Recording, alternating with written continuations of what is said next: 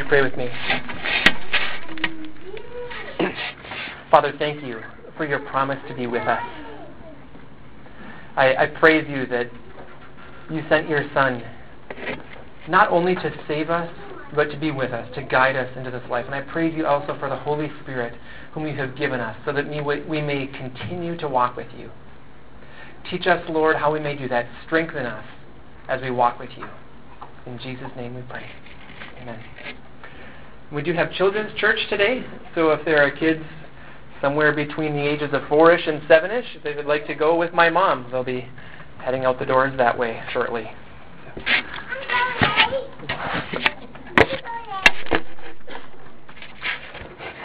So here we are at the end of our Discipleship sermon series. Over the last 3 months, we've been looking at what it means to follow Jesus Christ and to help others follow him. As Jesus walked on the earth during the years of his public ministry, he called people to himself. And he said, remember, 23 times in the Gospels, follow me. And then at the end of his life, he gave that great commission to his disciples. Not the end of his life, I should say, after he rose from the dead. He gave that commission, go into all the world and make disciples. Make disciples. Later on in there, he said, teaching them to obey everything that I have commanded you. You have to wonder what the disciples would have thought there, right? Here's Jesus. They'd just been walking around with him for 3 years. And then Jesus says, oh, by the way, what you've seen me do, I now want you to do, not just here in Israel, but to the ends of the earth.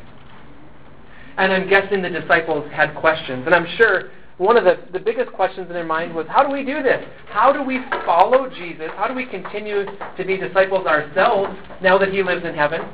And how do we teach others to follow him now that he's not physically here with us anymore? And if you think about it, it's the same question that we have. How do we follow a person that we don't see? And how is it that we teach others to follow him as well? If the word picture we see in the Gospels is of Jesus calling people to himself and then physically walking around with him to learn from him, what does that look like now? That's the question, and I believe that it's one of the key questions that a church needs to ask. What does it mean for us to follow Jesus? What does it mean for us to help others follow him? I think that too many churches don't have a plan. I think that too many churches kind of just assume that it will happen along the way. Well, I guess come on Sunday morning and do all the stuff we do, and in that process you'll be a disciple. And you know, there's some truth to that. That in some ways discipleship does just happen along the way. I'm sure that as the disciples followed Jesus, that there were things that they just picked up on along the way. But there was also that intentional teaching that Jesus gave to his disciples. And in his Great Commission he said, now pass these things on to other people. The things you've heard me say, teach them to others. So how do we do that? Well, that's the question we've been trying to answer for the last 3 months. And now here we are at the summary sermon to this series. And I just want to take one more crack, kind of taking a broad view of it, and answer that question. What does it mean for us to be disciples and to make disciples? One of the answers that can really help us out is to look at what those disciples did. So Jesus gave them the Great Commission. What did they do? Well, the book of Acts tells us exactly what they did. And we're going to look at a passage today in Acts 2, a passage that has been a formative passage for the church over the last 2 millennia, that teaches us how we can continue to walk with Jesus and help others know him. And then, just in general, you think about the disciples. Think about their passion and their commitment. These were people who had varying levels of passion and commitment as they followed Jesus. Yeah, they had enough faith to say we're going to follow, but we know that they didn't get it right all the time along the way. But then something happened. Jesus died and rose again. They were filled with the Holy Spirit, and all of a sudden those same people were the ones that God used to spread the church all over the world. And you think about how committed they were, and it's fair to say, I think, that they were more committed to Jesus Christ after he ascended into heaven than they were before. That's a model for us. That sort of commitment should be lived out in our lives. That sort of commitment to know Jesus and to make him known, like it says in our mission statement here at Cornerstone Church. So what should it look like to walk with Jesus, to be disciples? What should it look like to help others walk with him, to make disciples? One of the things that I want you to pick up on today and through this sermon series and over the next coming years is that discipleship doesn't just happen along the way. We need to take an active role in being disciples and in making disciples.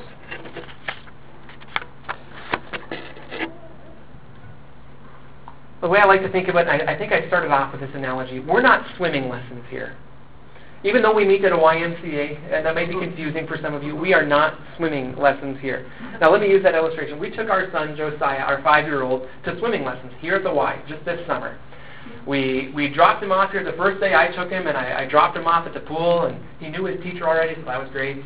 And then they said, you parents have to go to the observatory room and watch. So I went back to that observatory room, and the window there is like really foggy and cloudy. You can hardly see anything through it. And Josiah was on the far end of the pool in the shallow end, and I was like straining, is that him? I think so. The next day I took him there, I didn't even bother to watch. I dropped him off, made sure he got in the pool, and then I went for a walk. I walked to the gas station over here, got an ice cream cone, sat on the bench and ate it. And at the end of the 45 minutes, I came back here and said, how was swimming lessons, buddy? And, the idea is, well, we drop him off and we hope that he's a better swimmer when we're done. But even that's not all that we're doing for him to teach him how to swim. We're also taking him to the lake, and I'm getting in the water with him. I'm swimming with him. We're even doing that for Lydia, even though she's too young for swimming lessons. We get her in her little life jacket, and we get her out there, and we teach her how to kick, teach her to be in the water. Because the idea is that swimming lessons alone isn't enough, that we parents want to take an active role in teaching our kids how to swim. And that's the way it is in discipleship, too. There are lots of people out there that think, well, I go to church, isn't that enough? Doesn't that kind of cover the whole discipleship thing? And the answer is no, it doesn't. Because discipleship really is something that we do 24 hours a day. Following Jesus should consume our lives 24 hours a day. And then as we seek to help other people know Jesus, it's not just simply a matter of showing up and saying, well, I guess I'm doing my part, aren't I?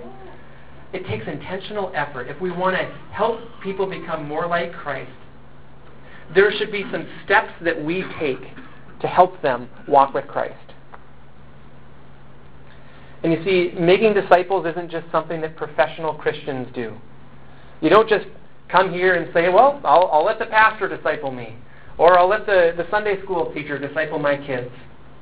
And for you parents out there, in case you haven't heard this before, you are the number 1 and 2 disciplers in your children's lives. There's a report out there, and the statistics bear that out. They asked kids who are still walking with the Lord, who are the most influential people in your lives, in your walk with Christ? And answers number 1 and 2 were mom and dad. We need to be taking an active role in being disciples and in making disciples. Now, what I want to show you today in this passage from Acts 2 that we're going to look at, I want you to see how the first disciples underwent this task of being disciples and making disciples. And what I want to show you in this passage in Acts 2 is I want to show you that the 10 lessons that we just went through, so for those of you that have been here over the last few months, you've known that we've been walking through lesson by lesson. Here's some things that you can do in your discipleship. I want to show you how all 10 of those are right here in Acts 2. So it's not like we just made these things up or pulled them out of thin air. The idea is there are things that we can do if we want to walk with Jesus, things we can do to grow closer to Him, things that we should be passing on to others. But even as I say that, I don't want to confuse you, because discipleship ultimately is not a matter of checking 10 things off of your list. Really, discipleship is about one thing: following Jesus. So as we talk about discipleship, yes, there are things that we can do to grow in our discipleship, but ultimately it's about one thing. It's about knowing Jesus Christ and walking with Him. I guess that's two things, but knowing and walking with Him is kind of one thing. You get what I'm saying. So the first of these 10 lessons that we're going to look at today is the most important one: knowing Jesus as Savior and Lord. I want to walk through this passage and show you all 10 of them, but I'm going to kind of camp out on that first one for a little bit, and then we're going to fly through numbers 2 through 10, and then I'm going to give a few brief concluding comments at the end. So here we are. We're in Acts 2, and just a little bit of the context. Jesus had already died and rose again, And then he ascended into heaven. But before he ascended into heaven, he gave his disciples some instructions. He said, wait to be filled with the Holy Spirit. In Acts 2, what happened then, the disciples were gathered together, and the Holy Spirit came in power and filled them.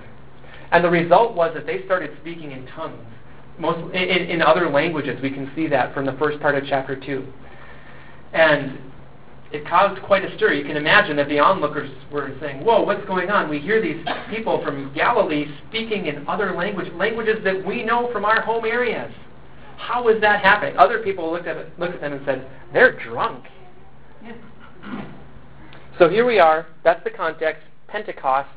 I want to read for you now Acts chapter 2, verses 14 through 47.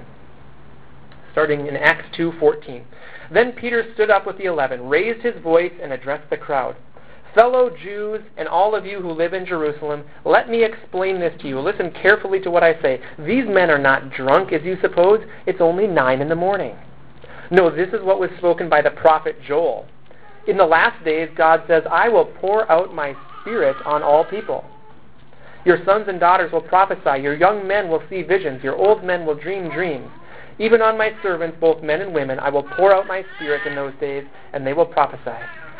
I will show wonders in the heaven above and signs on the earth below, blood and fire and billows of smoke.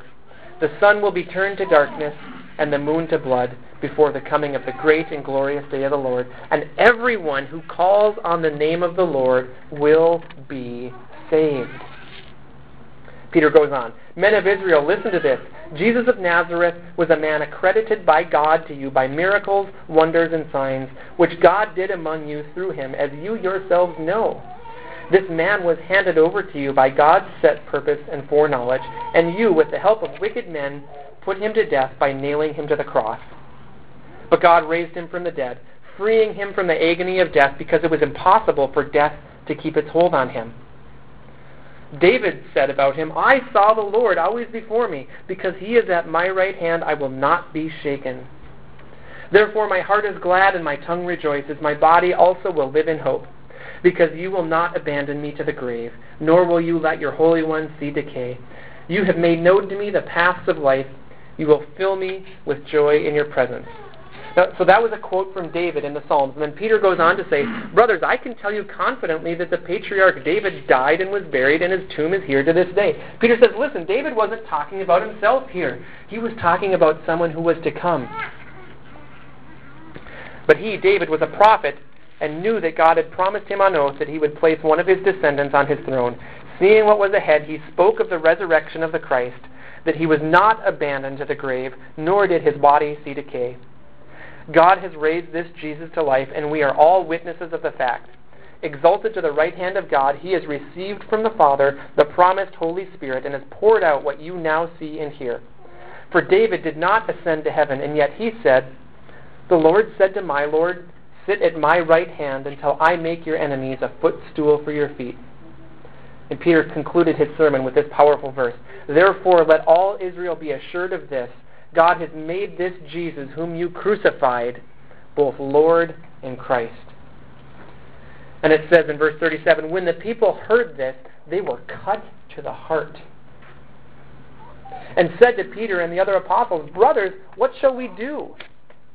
Peter replied, repent and be baptized, every one of you, in the name of Jesus Christ for the forgiveness of your sins, and you will receive the gift of the Holy Spirit. The promise is for you and your children, and for all who are far off, for all whom the Lord our God will call. With many other words he warned them, and he pleaded with them, save yourselves from this corrupt generation. Those who accepted his message were baptized, and about 3,000 were added to their number that day. Now, when you start with a group of 120 people and you add 3,000, that can cause some logistical problems. Think about that. What if we had 3,000 extra people here at church this morning? What would we do? Well, let's look at what they did. Verse 42, they devoted themselves to the apostles' teaching and to the fellowship, to the breaking of bread and to prayer. Everyone was filled with awe, and many wonders and miraculous signs were done by the apostles. All the believers were together and had everything in common. Selling their possessions and goods, they gave to anyone as he had need.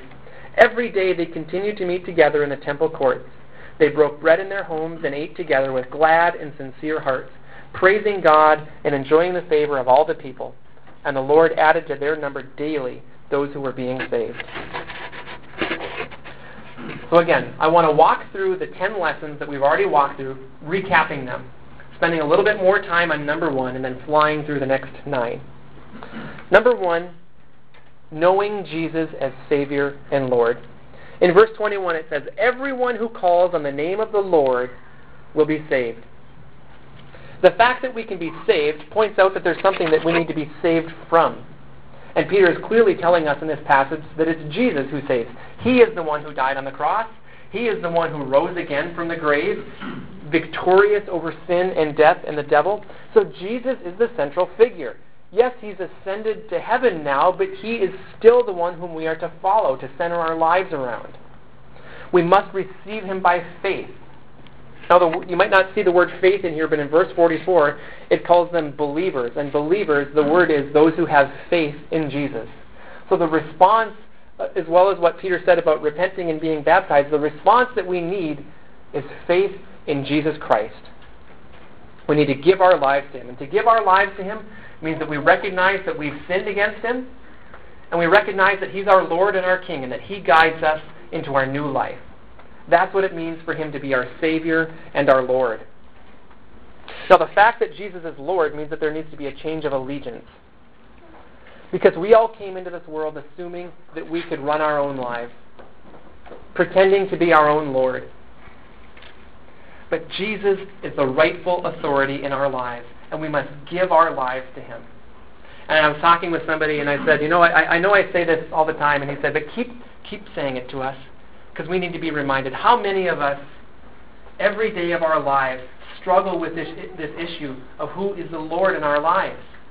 It's so easy for us to pretend that we can make the decisions that we want to make just because we want to make them. When in reality, God leads us every step of the way, and we must follow him and not our own ways. So discipleship starts with the master. It starts with the teacher. Remember what the word disciple means? Can anybody give me the quick definition for disciple? Learner. That's exactly it. A disciple is a learner, and it implies that they learn from someone. And that someone is Jesus. So discipleship really begins and ends with Jesus. And the only way to get discipleship right, you can look at all the next 9 lessons and try to do them on your own power, but if you don't get lesson number 1 right, you don't get any of it right. Knowing Jesus as Savior and Lord is where we must start. In Hebrews 11:6 it says, without faith it is impossible to please God. You can think about that as we go through the next 9 of these lessons, that doing any of them without knowing Jesus won't result in pleasing God. So we must come to Jesus. As Peter said in verse 40, we must be saved. The translation there in the NIV, it says save yourselves, but literally the translation is be saved, meaning that we must come to somebody else, let him do it. As Peter preached this message, he urged people to receive Jesus. What he said was repent and be baptized. Repentance meaning fleeing from your sins and choosing to follow Christ. And then being baptized, maybe we don't quite understand why he would put that in there, but baptism is a sign of allegiance. It's a sign that somebody who has come to follow Christ says, I am now with Christ. So just as a side note here, if there are any of you out there who have given your lives to Christ but have not yet been baptized, you should do it quickly. And if you want to talk to me about it, I'd love to do that. I'd love to set that up for you. What we're talking about is following Jesus, and the crux of the matter is lordship. Do we follow Jesus Christ as Lord? Because like I said earlier, discipleship isn't a matter of checking 10 things off of your list. Ultimately, discipleship is about one thing, about lordship, about who's leading you, who are you following. Let me give you an illustration on that. An apple tree doesn't become an apple tree by producing apples. Right? It's already an apple tree. It's shown to be an apple tree as it produces apples. And it's the same thing with us. We don't become disciples by doing the next 9 things on this list. We become disciples by coming to Jesus Christ. And then our discipleship is shown, is evidenced by the way that we live out our lives, by the way that we do these next 9 things, as well as the other things that we're taught in the Bible, as well as the other things that the Holy Spirit leads us into. But I hope you're understanding that first and foremost, it starts with Christ. So let's move on then to the next 9 lessons. And what these lessons are, if you want to walk with Christ, here are some things that you can do as you submit to Jesus as Lord. Number 2 is worship. Worship. In verse 42 it says, they devoted themselves. They devoted themselves to these 4 things that list. And then in verse 46 it says, every day they continued to meet together in the temple courts. They broke bread in their homes and ate together with glad and sincere hearts, praising God and enjoying the favor of all the people. A couple different ways we can think about worship. One is it's what we do with our mouths, with singing, with glorifying God. That's what we do here on Sunday mornings as we come together. And in that sense, it's anything that comes out of our mouth that glorifies God. But the other way to look at worship, it's what we do with our bodies. It's 24 hours a day, anything that we do to serve God. So whether that means helping pick up after church, or leading a Bible study, or helping an old lady across the street, anything to give glory to God, to be part of our worship. And I want to show you one important word in this passage that shows how the disciples worship. In verse 42, it says they devoted themselves to the apostles' teaching, to the fellowship, to the breaking of bread, and to prayer. And then again in verse 46, although it doesn't show up in most English translations, that same word there for devoted, every day they continued to meet together. They were devoted to meeting together. The word devoted is a strong word. I have some Bible software in my computer that helps me translate some words. It has a Bible dictionary on there. I want to read for you what this word devoted means. It says, to continue to do something with intense effort. To continue to do something with intense effort. Think about that on one hand. And on the other hand, somebody who says, oh, discipleship just happens along the way. There's a huge difference between saying, oh, it just happens, and being devoted to something. This Bible dictionary also said that the word devoted might imply continuing to do it even in spite of difficulty. How many of you have difficulties in your lives right now? Even so, be devoted to worshiping God. That's what the disciples, this early church, that's what they were doing. Are you devoted to worshiping God? Okay, number 3 is prayer. In verse 42, it says they devoted themselves to, and the 4th one on the list is prayer. Prayer played a really significant role in the disciples' lives. As you read the book of Acts, you see how many times they got together for prayer. And this is an area that I think that we can improve on in our church. I hope that each one of us individually has a strong prayer life. But I also think that there are things that we can be doing as a church to grow in this area. And we're actually, the leadership team may not know this, but we're going to be talking about that as a leadership team shortly. And hopefully what happens is that we seek God in prayer, both publicly as we meet together and privately in our own life. Because prayer is a great way to say to the Lord, God, I want it your way and not my way. And we can listen to Him in prayer. Number 4 is the Word. 3 times in this passage, Peter referenced Old Testament Scripture. As he was trying to convince people that Jesus is the Christ, that Jesus is Lord, he quoted Scripture. And then in verse 42, when it says that the people were devoted to the apostles' teaching, what do you think they were teaching? They were teaching what Jesus said, and it was those same apostles who wrote a bunch of the books of our Bible. And I'm sure they used Scripture as they were teaching them, as they gathered together as well. We are to be people who are devoted to hearing God's Word, to hearing Him guide us as we seek Him in His Word. Why? Again, because if we're really serious about knowing Jesus as Lord, we would open up our Bibles and say, okay, God, teach me, show me. But it's interesting to think, even in that, you can open up your Bible and read it and not meet with God. It's not just simply a matter of saying, okay, I'm going to check this one off the list. It's a matter of submitting to the Lordship of Jesus Christ as we read our Bibles, as we listen to a sermon. Number 5, fellowship with God and with others. Again, in verse 42, fellowship with each other is one of the things that these followers were devoted to. And in verse 46, it says that they continued. They were devoted to meeting together.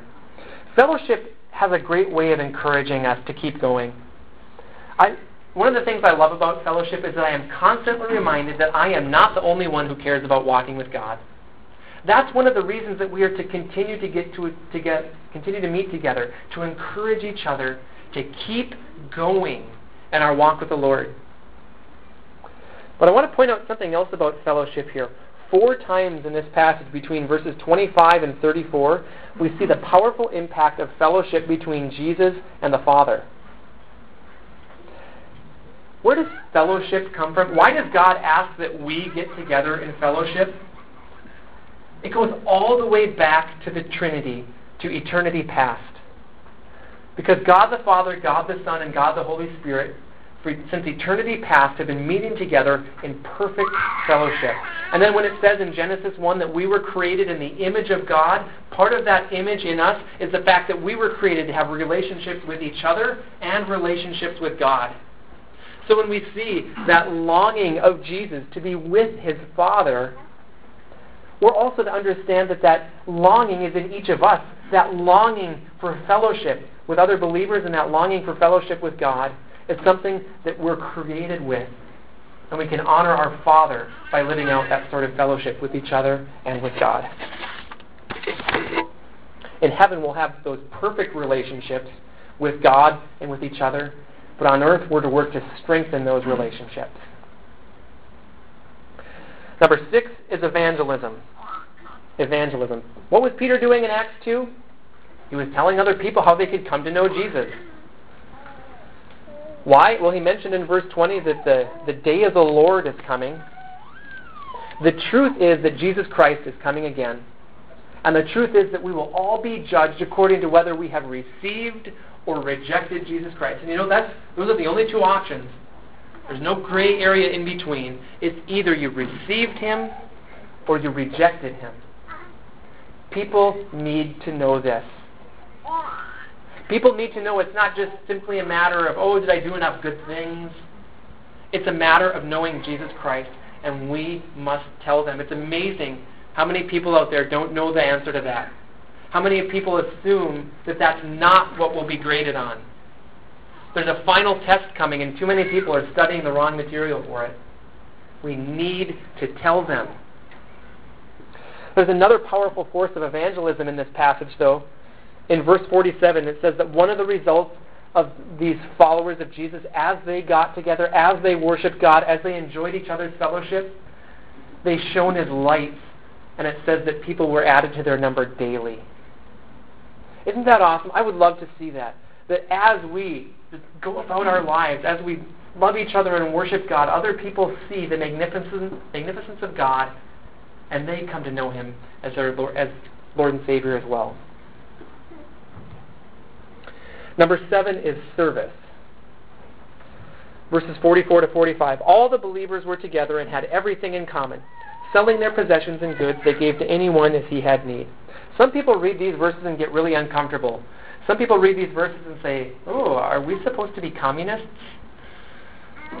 Well, the answer is no. I don't think that there's any compulsion here. And when I read these passages now, I don't get uncomfortable anymore. I used to have that discomfort of, am I supposed to give everything away and give to the poor? But instead of looking at it that way now, I look at this as the willing hearts of people who wanted to worship God and meet the needs of others. So as they heard about somebody who had a need and they said, hey, I'm in a position, God has blessed me, I should maybe meet that need. It was one of the ways that they loved each other. They served each other by using their material possessions. As we walk with God, one of his promises for us is that he will watch out for us.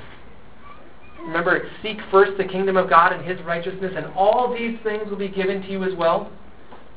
As we live in the blessing of God, may we extend that blessing to others by meeting their needs.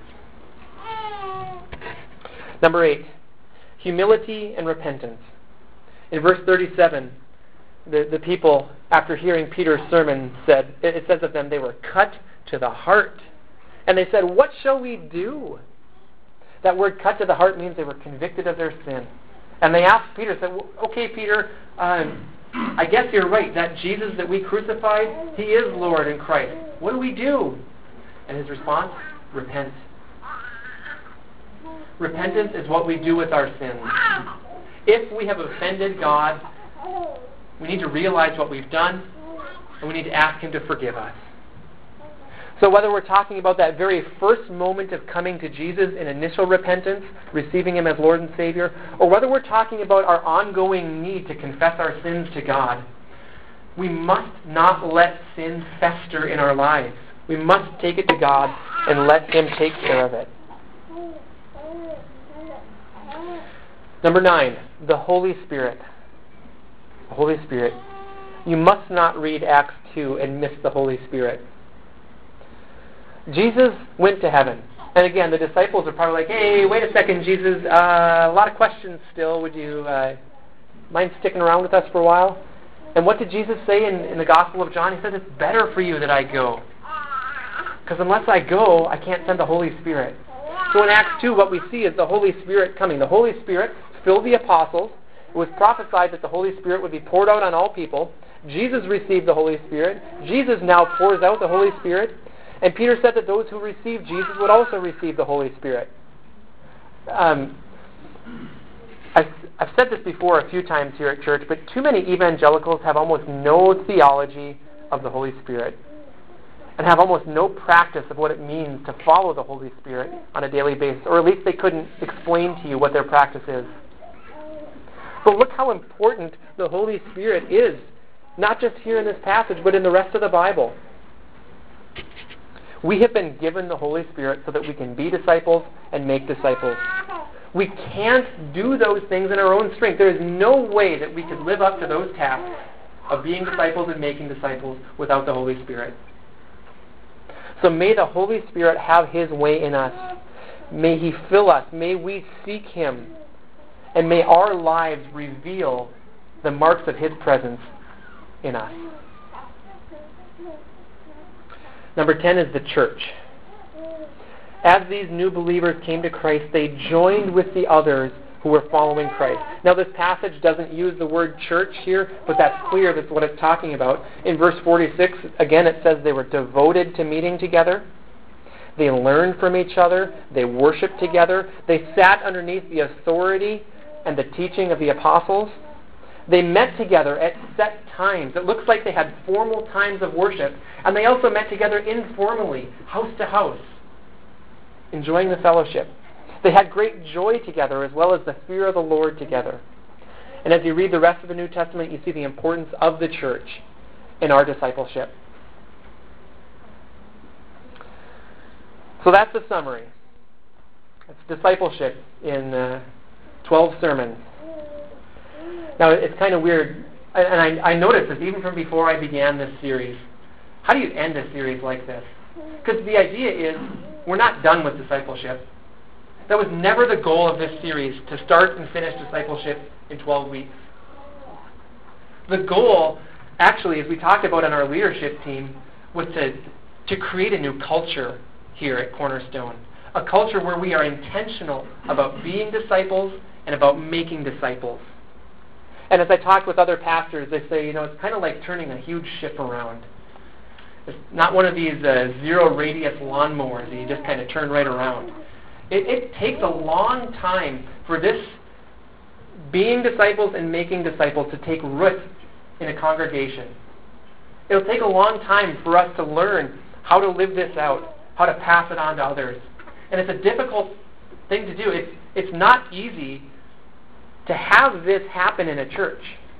It's something that we all need to be committed to. So I want you all to know that as I'm summarizing this lesson on discipleship, we're not done with it. Not by any means. We will keep going with being disciples and making disciples. Like our mission statement says, we are to have a passion to know Christ, and we are commissioned to make him known, and we will keep doing that. In the first sermon in this series, I made a claim that discipleship is not a program of the church. It is the program of the church. Discipleship isn't one of 17 ministries that we have here at Cornerstone. Discipleship is our ministry. So I want you to know that everything we do at Cornerstone Church is run through this grid. Will it help us be disciples? Will it help us make disciples? Even as we go on to another sermon series next. The next sermon series I'm going to do is we're going to walk through the book of 1 John in the New Testament. Why are we doing that? Because we believe that God's Word has an important role in our lives, and we want to study it.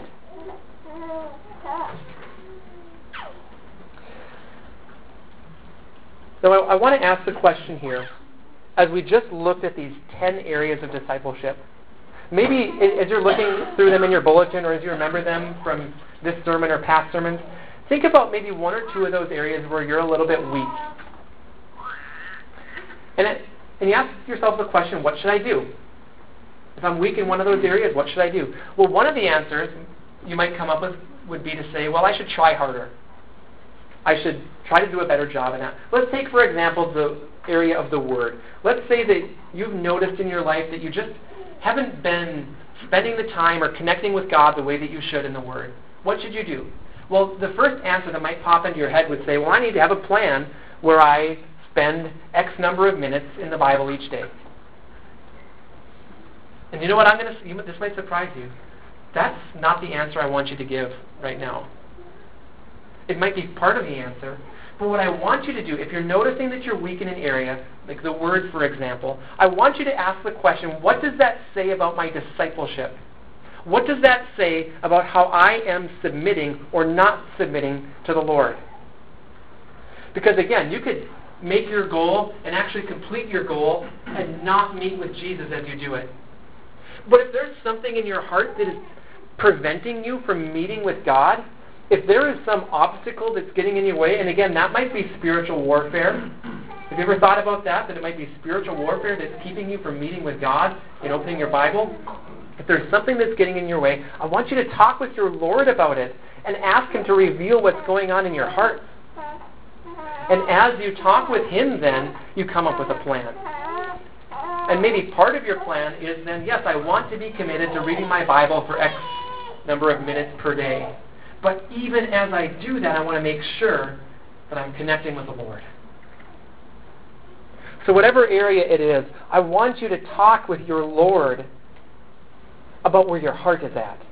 Because that's what discipleship is about. Again, ultimately, discipleship is not the 10 things that we do to follow Jesus. Discipleship is simply a matter of following Jesus. And then as we follow Jesus, we help others follow Jesus. You can't make disciples unless you are a disciple. Now I want to close with this, and I'm almost done here. 2 questions and a comment. What are you doing to grow in your faith? That's my first question. What are you doing to grow in your faith? Learning to swim takes effort. If you want to learn to swim, you do things like you sign up for swimming lessons, and you go with your parents to a lake, and you learn how to swim. What are you doing to grow in your faith? What sort of effort are you making? What are you devoted to in your walk with Christ?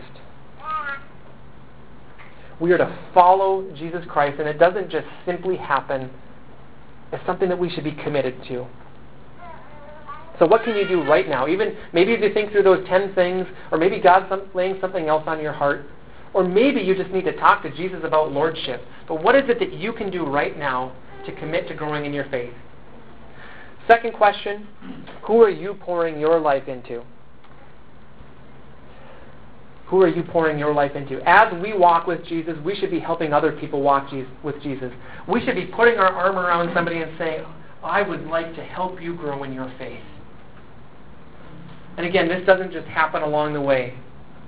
And it doesn't just automatically happen. Let's say if you're one of the Sunday school teachers here. That's a great environment for discipling others, but it doesn't just happen as you open up your book and go through your lesson. It doesn't just automatically happen. It happens as you pour your lives into people. It happens as your heart engages with that material and as you pour your life out. Who is it that you are pouring your life into? Is God giving you an opportunity to help somebody be a closer follower of Jesus Christ? If so, I highly suggest that you listen to your Lord and take the steps that He's asking you to take. And then my concluding comment is this. None of this works without submitting to God. Lordship is essential. We must not do any of this in our own power. We seek God daily, asking to be filled with the Holy Spirit and letting Him lead us into what's right. But it's about where our hearts are at. There are two ways that we can go. We can follow our own ways, or we can submit to the Lordship of Jesus Christ and let Him guide us in our life. How are you doing at submitting to Jesus Christ? That will be the answer to the discipleship questions. Even as I think about how difficult it can be at a church to figure out, how do we do this? How do we make disciples? It's a huge question. But the answer on an individual basis is actually pretty easy, and it has everything to do with, are you submitting to the Lordship of Jesus Christ? Would you pray with me? God, again, we are so grateful that you lead us, that we are not left as orphans. We're not just left to our own devices, but that you teach us, you guide us, you give us the Holy Spirit that we may follow you. And I pray that our hearts would be submissive to you, that every single one of us in here would know Jesus Christ as Savior and Lord, and that we would live every day submitted to the Lordship of Jesus, following you, honoring you, glorifying you.